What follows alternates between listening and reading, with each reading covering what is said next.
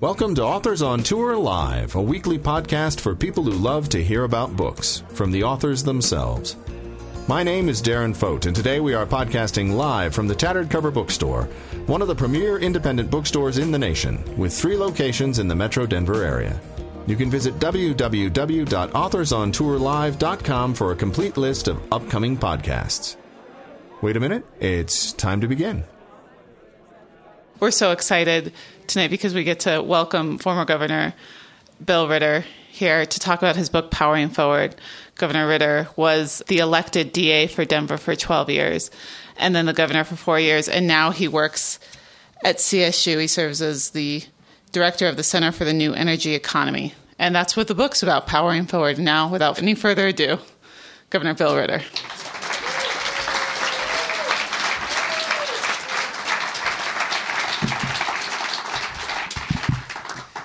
Thank you. It's such an honor to be able to do a little book signing and make some remarks about the book, and especially in the presence of so many friends, family members, and former colleagues of mine. I've got a variety of people who are here who I worked with at the governor's office for a few years. My former chief of staff, the director of healthcare policy, Joan Henneberry, so Jim Carpenter. Adrian Miller, who was the deputy legislative director and author in his own right, who won the Beardsley Award for a food book. So you might buy that as well on your way out. So I'm going to make a few comments about the book, do just a couple of short readings from the book by request, and then open it up to questions. And I think the first thing I'd like to just talk about is the reason I wrote this book. I have had the privilege of doing a variety of things in my life, but being governor was certainly high among them. And in that time, I learned a great deal, both about energy policy, about environmental policy, and about what I would call the existential threat of climate change. And I was really educated in that by a lot of Coloradans who had been thinking about this for a very long time, and I just basically went to school as a candidate and then as the governor. And then I had the privilege of going to Colorado State University at the invitation of Tony Frank and running this policy center, and I began working with states. I did a project for the White House that was also the same name, Powering Forward, so at least you know we lack imagination in the energy world to name it differently, but I like the title so well, we named that as well. But we've also worked with states around the country. Most recently, we have been convening 13 Western states on the Clean Power Plan. We're working right now with the Nature Conservancy, and we're designing a website that will identify where there are gaps in energy policy in each of the 50 states. So this is something we've done, and over the course of that, I felt like we needed to tell a story. And that story should be about what I perceive is happening in the United States and what I called the energy revolution, but as well to talk about the need to accelerate that to meet really this threat that we experience as a globe. And there are a lot of other people who have written a lot about energy policy. We thought that I was perhaps a bit unique in that I had been a governor, I had worked across the aisle with Republicans and Democrats in trying to form energy policy. I signed 57 pieces of clean energy legislation while I was governor, and then have found a way, even since then, at CSU to continue to try and understand how we best move this country forward and really show leadership around clean energy policy, addressing environmental issues, addressing economic issues, and certainly addressing climate change as a part of that, but how we do it by having a conversation that involves all Americans, not just one side of the aisle. And I say in the book, we're far better off. We are far better off if we can do this and do this together than do it in a partisan way. So I'm going to do a couple of short readings from the book that really, I guess, give you a sense about what we're trying to accomplish, what I'm trying to accomplish in this book. While we're not certain how rapidly the impacts of climate change will escalate, little mystery remains about what they will be. More than a century of research, including the largest scientific exercise ever undertaken, the Intergovernmental Panel on Climate Change, has foreseen a future of devastating drought, deadly heat, unprecedented floods, historic hurricanes, and wildfires so intense that they destroy the forest's ability to regenerate. We are now observing evidence that confirms the predictions of the past.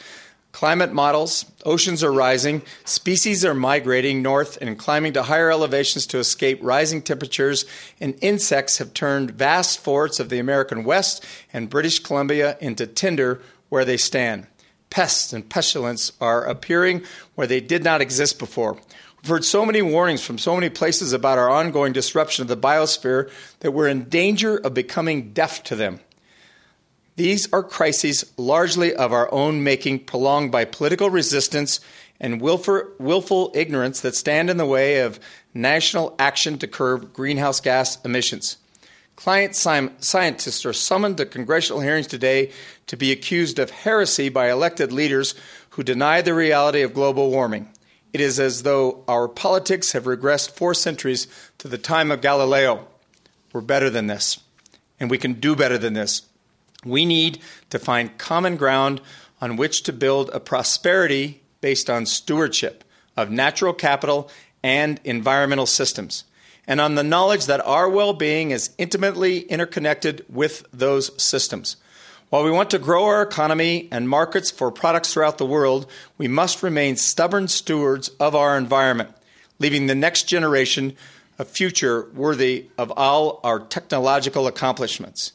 We need a moral economy that recognizes our obligation to those who built and sacrificed to preserve our country in the past and to those who will inherit it in the future. The energy revolution requires that we reassert fundamental American values that transcend partisanship: conservation, independence, choice, freedom, self-sufficiency, transparency in government, duty to country, and the commitment that each generation will make life a little better for the generations that follow. There are selfish reasons, too.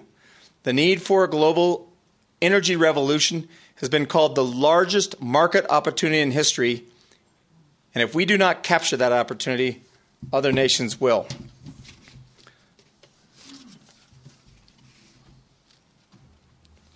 There's another paragraph I wanted to read, and then I think I'm going to make some additional comments then. As a Catholic and a former missionary, I recognize the moral and spiritual dimensions of our role in the biosphere. There's a long-standing dialogue among Christians about whether God intended for us to dominate nature or to be its stewards. Both sides in the conversation can cite biblical passages that seem to support their interpretations. But nature long predates the written word of God as God's way of communicating with humanity. I agree with the late Carl Sagan, who said, "The notion that science and spirituality are somehow mutually exclusive does a disservice to both."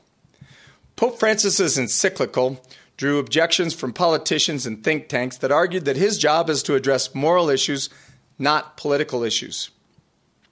As someone who has straddled the worlds of faith and public policy, however, I have rarely, if ever, encountered an issue of public policy that does not have a moral dimension. In regards to climate change, the distinction between the morality and the politics of climate action should be clear. The need to do something is, without question, a moral issue. It is about what the most privileged do for the least among us, including our responsibility to future generations. The goals necessary to abate climate change are a science issue.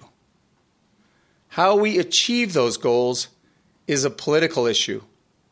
None of these should have ever become a partisan issue. And in the conclusion, I say, it is a true privilege to be an American. It was also my great honor to serve as the governor of Colorado, an experience I will treasure for the rest of my days. Every administration has mixed success, but our best work always involved both sides of the aisle working together. Unfortunately, energy policy and politics in the United States have become increasingly divisive, especially in Washington, D.C. I suspect there are some who will read this book suggesting an energy revolution and think that I am not a patriot. They would be wrong. I believe that a global crisis is looming on the horizon, and the United States not only can but must take the lead in addressing it. in large part through a dynamic overhaul in how we produce and consume energy. The well-being of people around the globe depends on us doing just that. So those are some paragraphs from the book, but let me just make a few more comments and then open it up to questions. A lot of this is also about policy.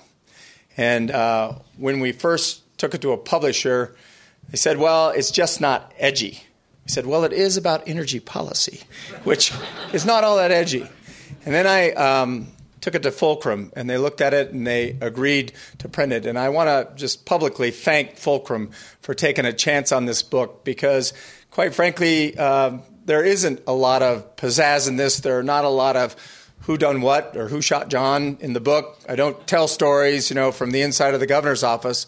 But I outlined a couple of things. One, that we need a national energy vision. Secondly, that in that energy vision, we have to think about dramatic changes to how we produce and consume energy. Thirdly, that we have to do that in a fairly rapid fashion. I have a chapter called The Need for Speed, because we cannot keep waiting on Congress to develop that vision as it becomes more and more apparent that climate change is happening, and as the Pope pointed out in his encyclical, that the people who will be hit worst and first are the poorest around the globe. I also have a chapter in here that talks about the future of fossil fuels. I have a chapter that talks about the future of natural gas because I see that separately. And that is its own sort of divisive issue in many corners because people look at natural gas and say, well, we have to end this and end this today. And I just don't see that as a possibility. And so I call for regulations and strong regulations, strong enforcement, and a culture of compliance inside of the industry as part of this clean energy transition. I also look at the future of renewable energy.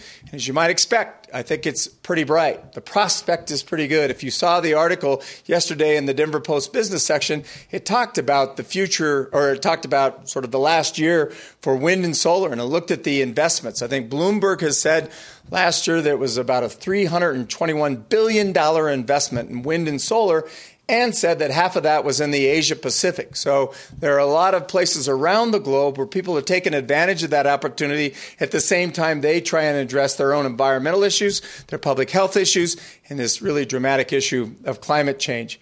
I had the advantage of going to Paris and being part of the Paris Accord. I wasn't a main player in that. I got to speak about what they called the role of subnationals, states and cities, in helping nations meet their climate targets that they had put on the table as part of their own declarations.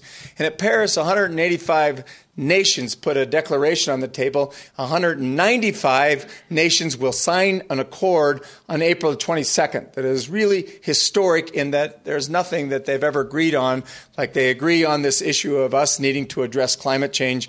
And part of that addressing of climate change has to come through our thinking about how we produce and consume energy.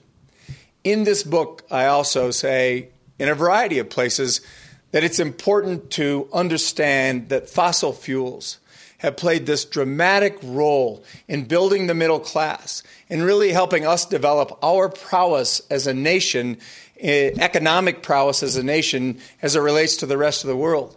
And that in this transition, we understand that it will be disruptive. And it's going to particularly be disruptive to people who have worked for generations, their family have worked for generations in coal mines, to communities where there have been big investments in coal. And we even see it now with layoffs happening in Montana and Wyoming that have been recently reported. We've seen two of the three biggest companies in Wyoming, Alpha and Arch, go into bankruptcy, and a third company, Peabody, lose 90% of its value over the last 5 years. So there is disruption that's taking place, and part of our understanding of the transition has to be a just transition where we pay attention to how we ensure that those families, that those communities, and those states can actually find a new economy, can find a way to develop a different energy economy or just a different overall economy, and that government has a role in that. We say that governments have to intervene in this, that this can't be this discussion about the free market because, quite frankly, and with some irony, Texas began regulating energy development and energy production back in 1905. So it's a regulated industry, and we're not going to get to where we need to get to without regulation.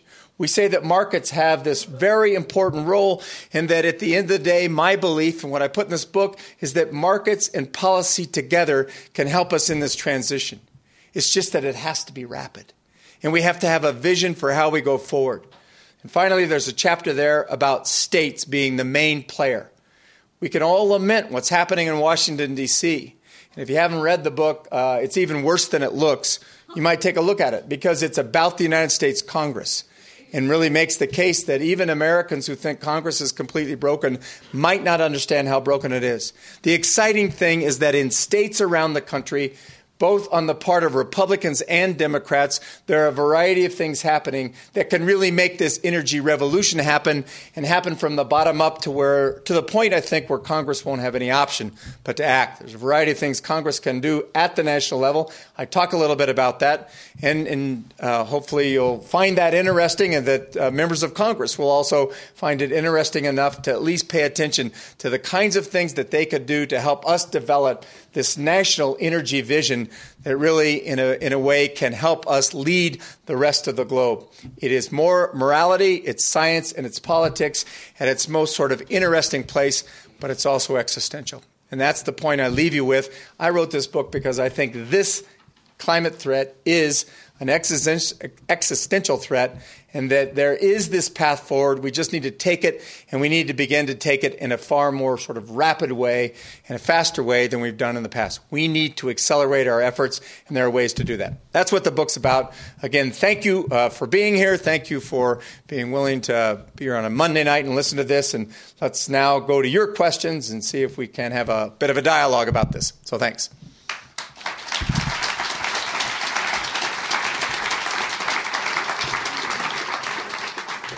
Yes, sir.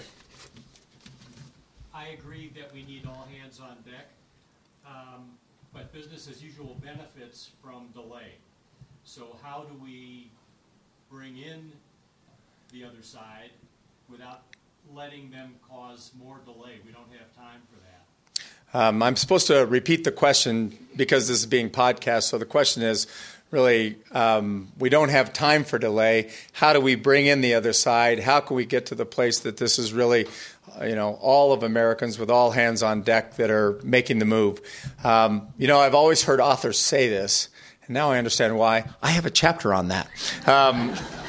But so I have a chapter called Changing the Conversation, and one of the things we look at is kind of all of these barriers and the arguments that people put up, and we try and make the case that those things can be talked about and argued about, but many of those cases, many of the things they say just aren't true. It's not always the best way to get other people to agree with you. So one of the things we suggest is to listen to the other side. Try and listen pretty carefully. The second thing I suggest is for us to get out of our echo chambers, because a lot of us, and particularly in today's popular media, but even in today's social media, we live inside an echo chamber where we only pay attention to media that resonates with what we already think. And I think it's really important for us to listen to what the other side thinks and ask the question, okay, how do I respond to that? So because of the blizzard, I didn't get to the Aspen Institute in Washington, D.C. to be part of a panel that included 2 Republicans and 2 Democrats. One of the Republicans is a Congressman, Bob Inglis, who left Congress, actually got voted out because he made the case for climate change and lost a Republican primary. But he's really good about thinking about how conservatives think about this and how we're related to talk about it. And there's a variety of ways to do this. And I say in here, we need to focus on risk management. I had a question when I testified in front of a Senate committee from Senator Jeff Sessions. He said, "What do you believe about climate scientists?" And I said, well, I'm not a scientist, and I don't think I'm the first guy to say that. But I said, I'm not a scientist, but I did serve in public office for, 12 plus 4 years, 16 years. And what I believe is that people in public life should be about managing risks. And this is a real risk. And the second part of that is that I'm not just saying that. The markets are now demonstrating there is a risk. First of all, there is a risk to the business model of utilities if they do business as usual. There's a risk to a variety of different companies that are making big bets on fossil fuels going forward in the 21st century. And the shareholders are now pushing those companies to actually have a better assessment of the risk. And finally, there's a risk to our infrastructure, our energy infrastructure, if we don't think about how to build this out differently. So if you think about it in terms of risk, and then you think about it in terms of investment, there is a true market opportunity. And people who say, again, the free market, it's not going to be about the free market, but pay attention to the markets because there is a market opportunity and investment opportunity.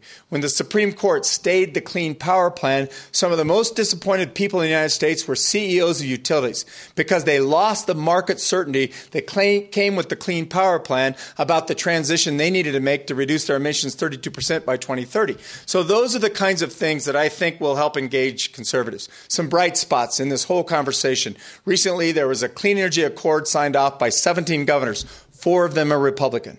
The governor of Massachusetts, Michigan, Iowa, and Nevada. So really, in some respects, 4 distinct Republican states or Republican governors said, we want to be part of this clean energy accord. Congressman Inglis has developed a climate caucus inside of Congress that is bipartisan.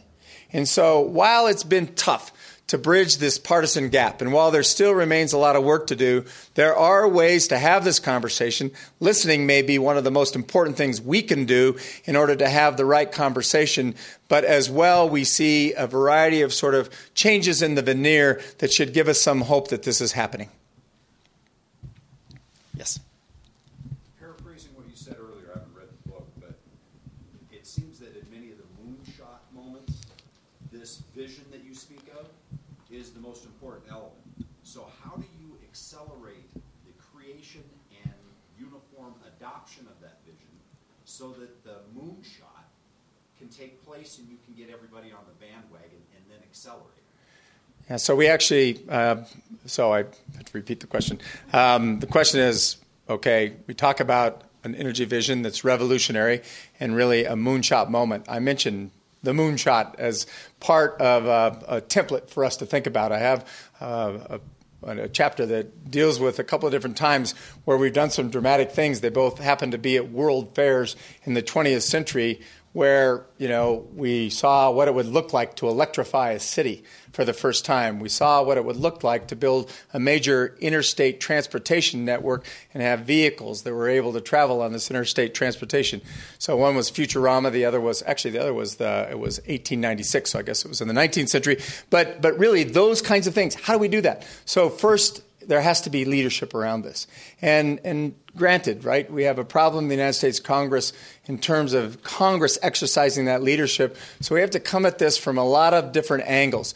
The president put this front and center for his second term. I think if you look at the president's first term legacy, it was really about the Affordable Care Act. I think the people inside the White House, including the president, would look at climate change and clean energy as part of his second term legacy. So you've got a president that does that. I happened to be in the gallery when the Pope spoke to Congress. So one of the most important moral figures in the world presently making the case, not just about climate change, but really a worldview that talks about economic degradation and economic inequality linked to environmental degradation and needing to have sort of a way to build out of that. And the members of the Congress, I think, were very attentive to having a Pope do that. Then you have state leadership where we see a variety of things happening, as I just addressed with these 17 governors. But beyond that, things happening in states, and many times the conversation is not about climate change at all. It's about business opportunities. There's a reason states like Kansas are exporting wind and making a great deal of money doing it. States like Iowa, where he was part of the Clean Energy Accord, South Dakota, North Dakota, tremendous wind opportunities, other states viewing solar as an opportunity, states of Arizona and Nevada as examples of states doing that. And so that kind of comes from the state level, the state perspective. And then some of the most important things that are happening as a part of this are from the cities. And if you take a state like Texas that has pushed back against a lot of this conversation about this clean energy transition, they've also participated in, wind. They have 14 gigawatts of wind, but they have 2 cities, San Antonio and Austin, that are moving ahead of the curve in a dramatic way and showing that it can happen, that you can actually get clean energy on the grid in a way that's reliable, but you can also do it in a way that's affordable to the ratepayer. So we call it the 4 E's. It's about energy, the environment, economic development, and equity for ratepayers. And you have in cities and states demonstrate that. Over time, I think that's how we get to this place of having a national vision, building it up, building it down. And what do you think is the tipping point, fulcrum? the people of the United States deciding in elections that they'll cast a vote and that there's political intensity around issues like clean energy. If you look at the polling in the West, there's such a great ambition in states like Montana, Wyoming, Utah, New Mexico, Colorado. Colorado College has done a variety of polls. They call it the State of the West. The next electrons that people in those states want are clean energy. And even in states like Wyoming and Montana, the voters will say, we'll pay a little bit more for that to get it there.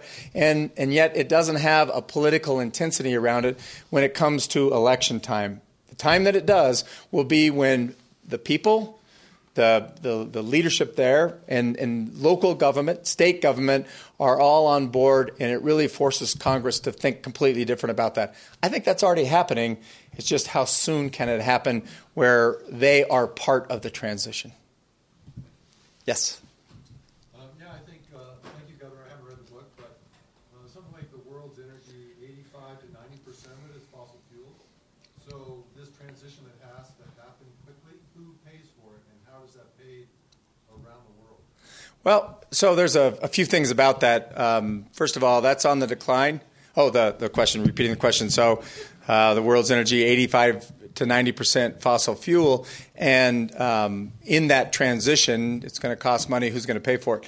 First of all, we dispute the notion that this is actually going to cost more money, necessarily cost more money, partly based on our own experience. So there are a lot of naysayers when I signed a piece of legislation that doubled our renewable energy standard to 20% and then again increased it to 30% in 2010. And they said this is going to cost so much more to transition to 30% renewables on the grid.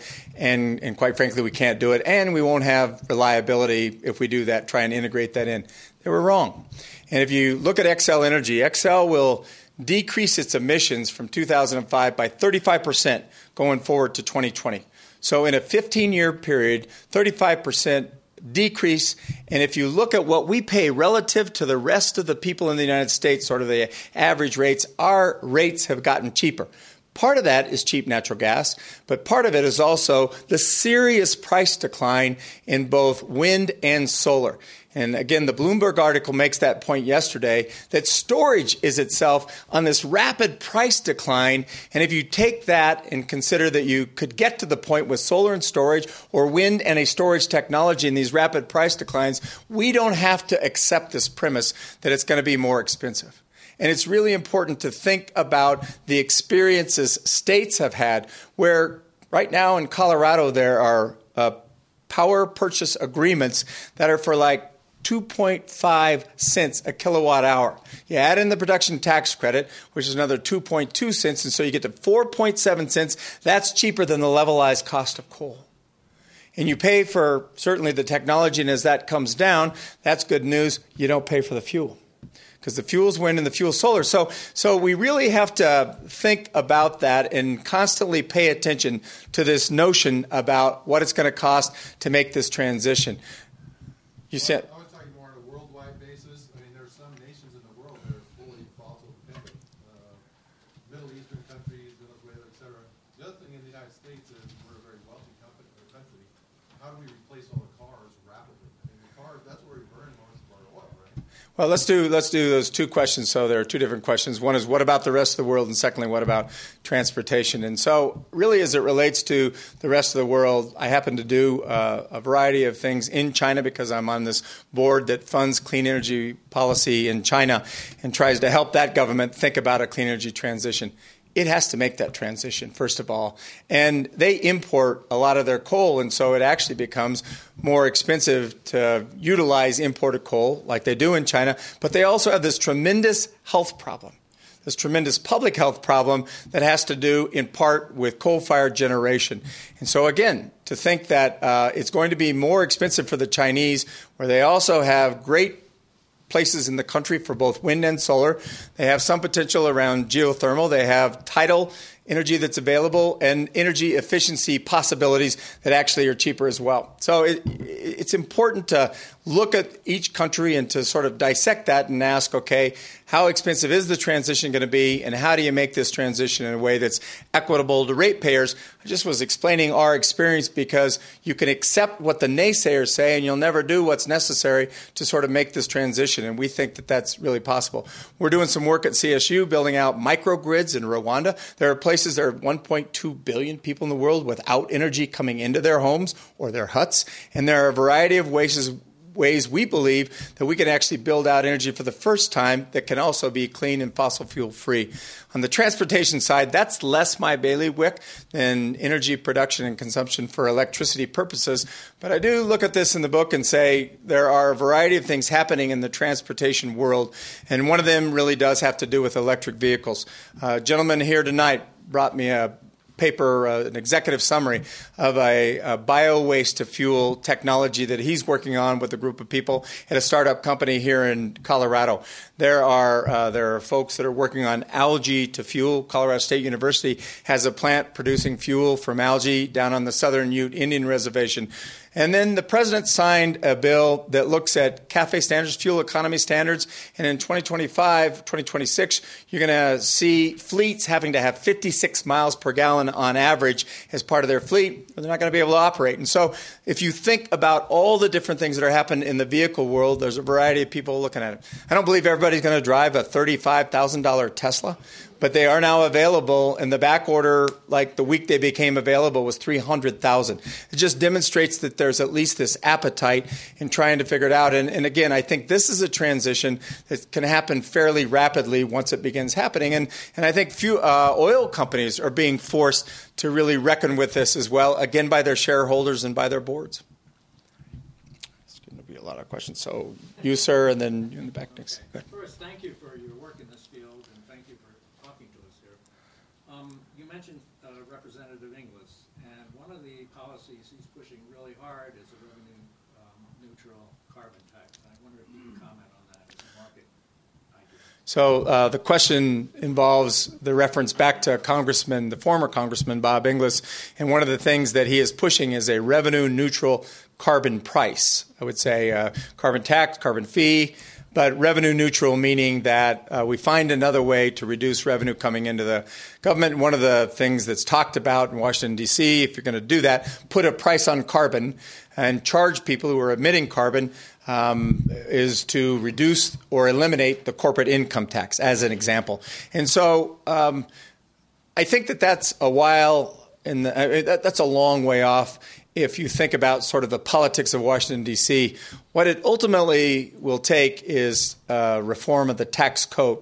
So not just inserting a price on carbon, but looking at the entire tax code and saying, with everything that we do in the tax code to try and manage energy policy, putting a price on carbon would be only one thing, and then there's going to be deals that will be made, including the possibility that it has to be revenue neutral and that a reduction of taxes, including the corporate income tax, is a part of it. I think that there are a lot of people who support the investment tax credit that really helps solar, the production tax credit, and they're both going away.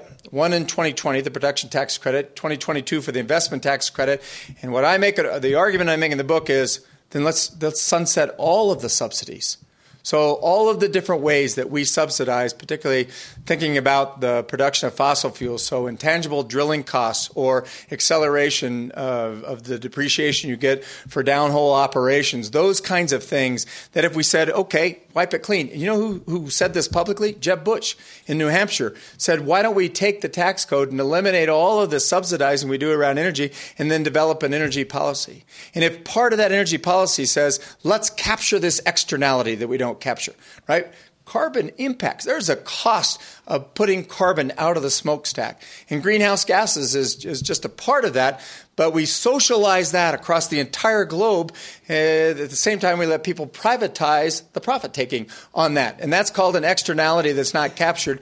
Bring that back in, price carbon, and you have really the makings of a national energy policy that can help us accelerate this. The National Academy of Science has said on a couple of different occasions it's the single biggest thing we could do nationally. So I think Inglis is right in saying that would be important to do. I think it's going to involve a conversation among a lot of really important players inside of Congress, the United States Senate. And will it happen?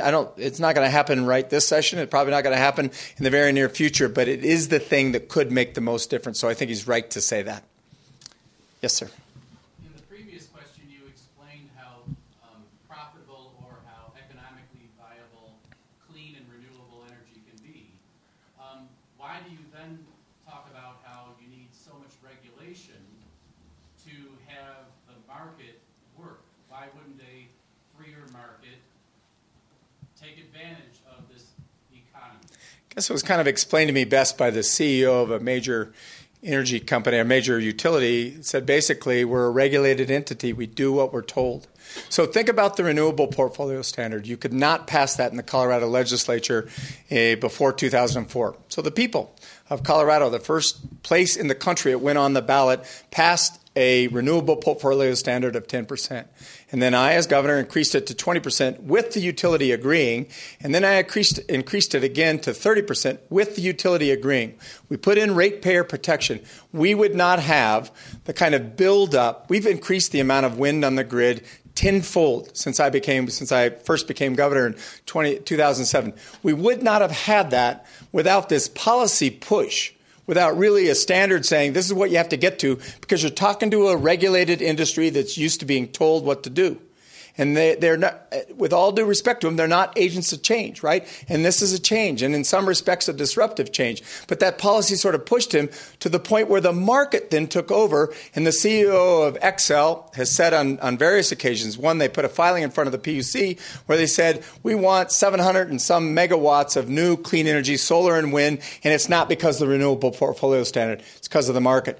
The main CEO, the corporate CEO of Xcel, operates out of Minneapolis, and he just said the best long-term bet right now for us as a company is wind, not natural gas, not low-price natural gas, and he said it for a variety of reasons. But that's about the market taking over, but that market wouldn't have got to the scale that allowed the economies of scale to bring down prices for ratepayers if there hadn't been a policy push. And that's what I mean about markets and policy working in concert to try and get you to the place where you make the transition. One doesn't happen without the other. Yes, sir. You made an allusion to this in passing. If you look at fossil fuel as stored sunlight, it seems to me one of the issues that we need to address is how would we guarantee energy on demand? I wonder if in your research you've seen what the storage capacity or the technology involved in producing that ability to supply energy on demand would be. Well, I think we have energy on demand in the United States presently, right? We have a reliable electric system. We have a reliable transmission system. And the question is, if you make this transition, how do you maintain that reliability? I think, and I don't think I repeated the question, but in my answer, hopefully it's implicit what the question was. But that's my sense that this is a possible thing to do. Now, I talk about natural gas as a part of the sort of clean energy future because natural gas can firm wind and solar. I had this opportunity to go to BP in Houston and talk to them about natural gas regulation. And they said, come downtown. We want to show you. We're monitoring wind farms that we own. 2 of those wind farms were in Colorado, and they said right now they're the best wind farms in the nation. They were operating at 95% capacity for a 2-week period in January of 2013. And they were affirming that other 5% was gas. Now, there will be times where the wind isn't blowing and it's going to be more, but the wind deals are 50% capacity factor, meaning that they're blowing 50% of the time. And you combine solar and wind in a state like Colorado, firm it with gas, you get to a place where Xcel can look at this emissions reduction.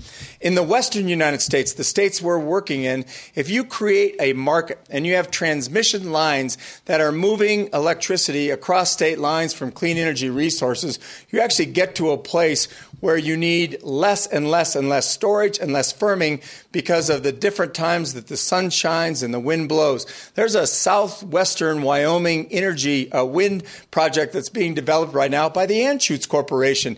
And that wind peaks when demand is highest in Los Angeles, California. And what it just takes is mapping the load and mapping the ability to produce either from wind or solar, or the need to firm it with natural gas. Then you look at storage technology. So storage technology is improving. The price is on the decline. And, there are a lot of people who would have 20 years ago would have not believed the kinds of technological developments that we've been able to make over time. If you think about the internet, if you think about cell phones, if you think about all the different things that we've been able to do with information systems, those same kinds of things are absolutely useful in thinking about how we manage energy consumption, how we develop storage technology around that, and get to a place where really there is a way to think about this, where we can be fossil fuel free by 2050 and beyond. Yes, ma'am. Can you talk a little bit about what we as individuals can do to make our voices heard better, both in the industry and in Congress? Well, so the question is, what can individuals do to make our voices heard better, both with industry and with Congress? And I first of all think this conversation about investment is really important. So in places where you're invested as a shareholder, really make the case that companies need to do risk management around their own investments and sort of, what they're doing in terms of their business model that might be at risk if, in fact, climate change is real, which I believe it is. And as this energy transition happens, there's a variety. I was, again, in Paris. There were a variety of companies that were there in Paris talking about the kinds of things that they're doing. And some of those things are being pushed by shareholders, and some of them are being pushed by customers. And so the way we consume and the way we invest are both important parts to that. And the final thing I would say is think about, the politics of this, because it is really important to understand the link between politics and some of the barriers we have faced. And we really have to make the case that office holders have to do the right things where climate change is concerned, the right things where the energy transition is concerned. And I think it's been difficult for us to sort of make that case and be heard because voters haven't really responded. And quite frankly, in the 2012 elections, climate change wasn't mentioned a single time in the presidential debates between President Obama and his opponent Mitt Romney. And in fact, both at different times have been really big champions around trying to understand this and trying to figure this out. So those are the kinds of things individuals can do, and then just your own individual choices about how you consume energy. So maybe one or two last questions. Yes, ma'am.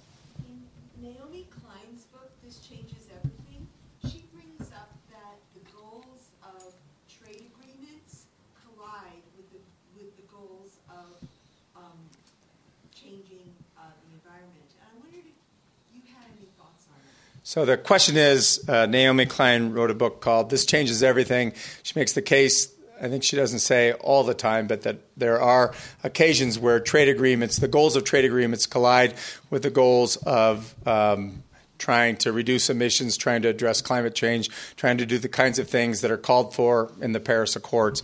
And what I would say is then we have to change our thinking about that. Now, there's a lot of debate about the Trans-Pacific Partnership. The acronym is the TPP. And actually, I think 4 out of the 5 remaining candidates are opposed to Obama's TPP. What they put in the Trans-Pacific Partnership were a variety of fairly important environmental restrictions in terms of the trade. And so while I think you can look to the past and see that environmental issues may not have been a part of that, the present administration at least has made that part of their thinking where they're trying to put in place new treaties and particularly new trade treaties. It can't go unnoticed, right, that the President of the United States and the President of China were able to come to 2 significant agreements that moved China in a fairly dramatic way. Both China's decision to adopt a cap-and-trade system and to state publicly when they would finally have sort of their cap on coal usage. China consumes half of the world's coal. So 50% of all the world's coal is consumed in one country. And they said, okay, we're going to reach that in 2020, and then we're going to level off. And the question is how, rapidly they make that decline. But still, that was the Obama administration, I would say, in large part, making China sort of put up what it would do.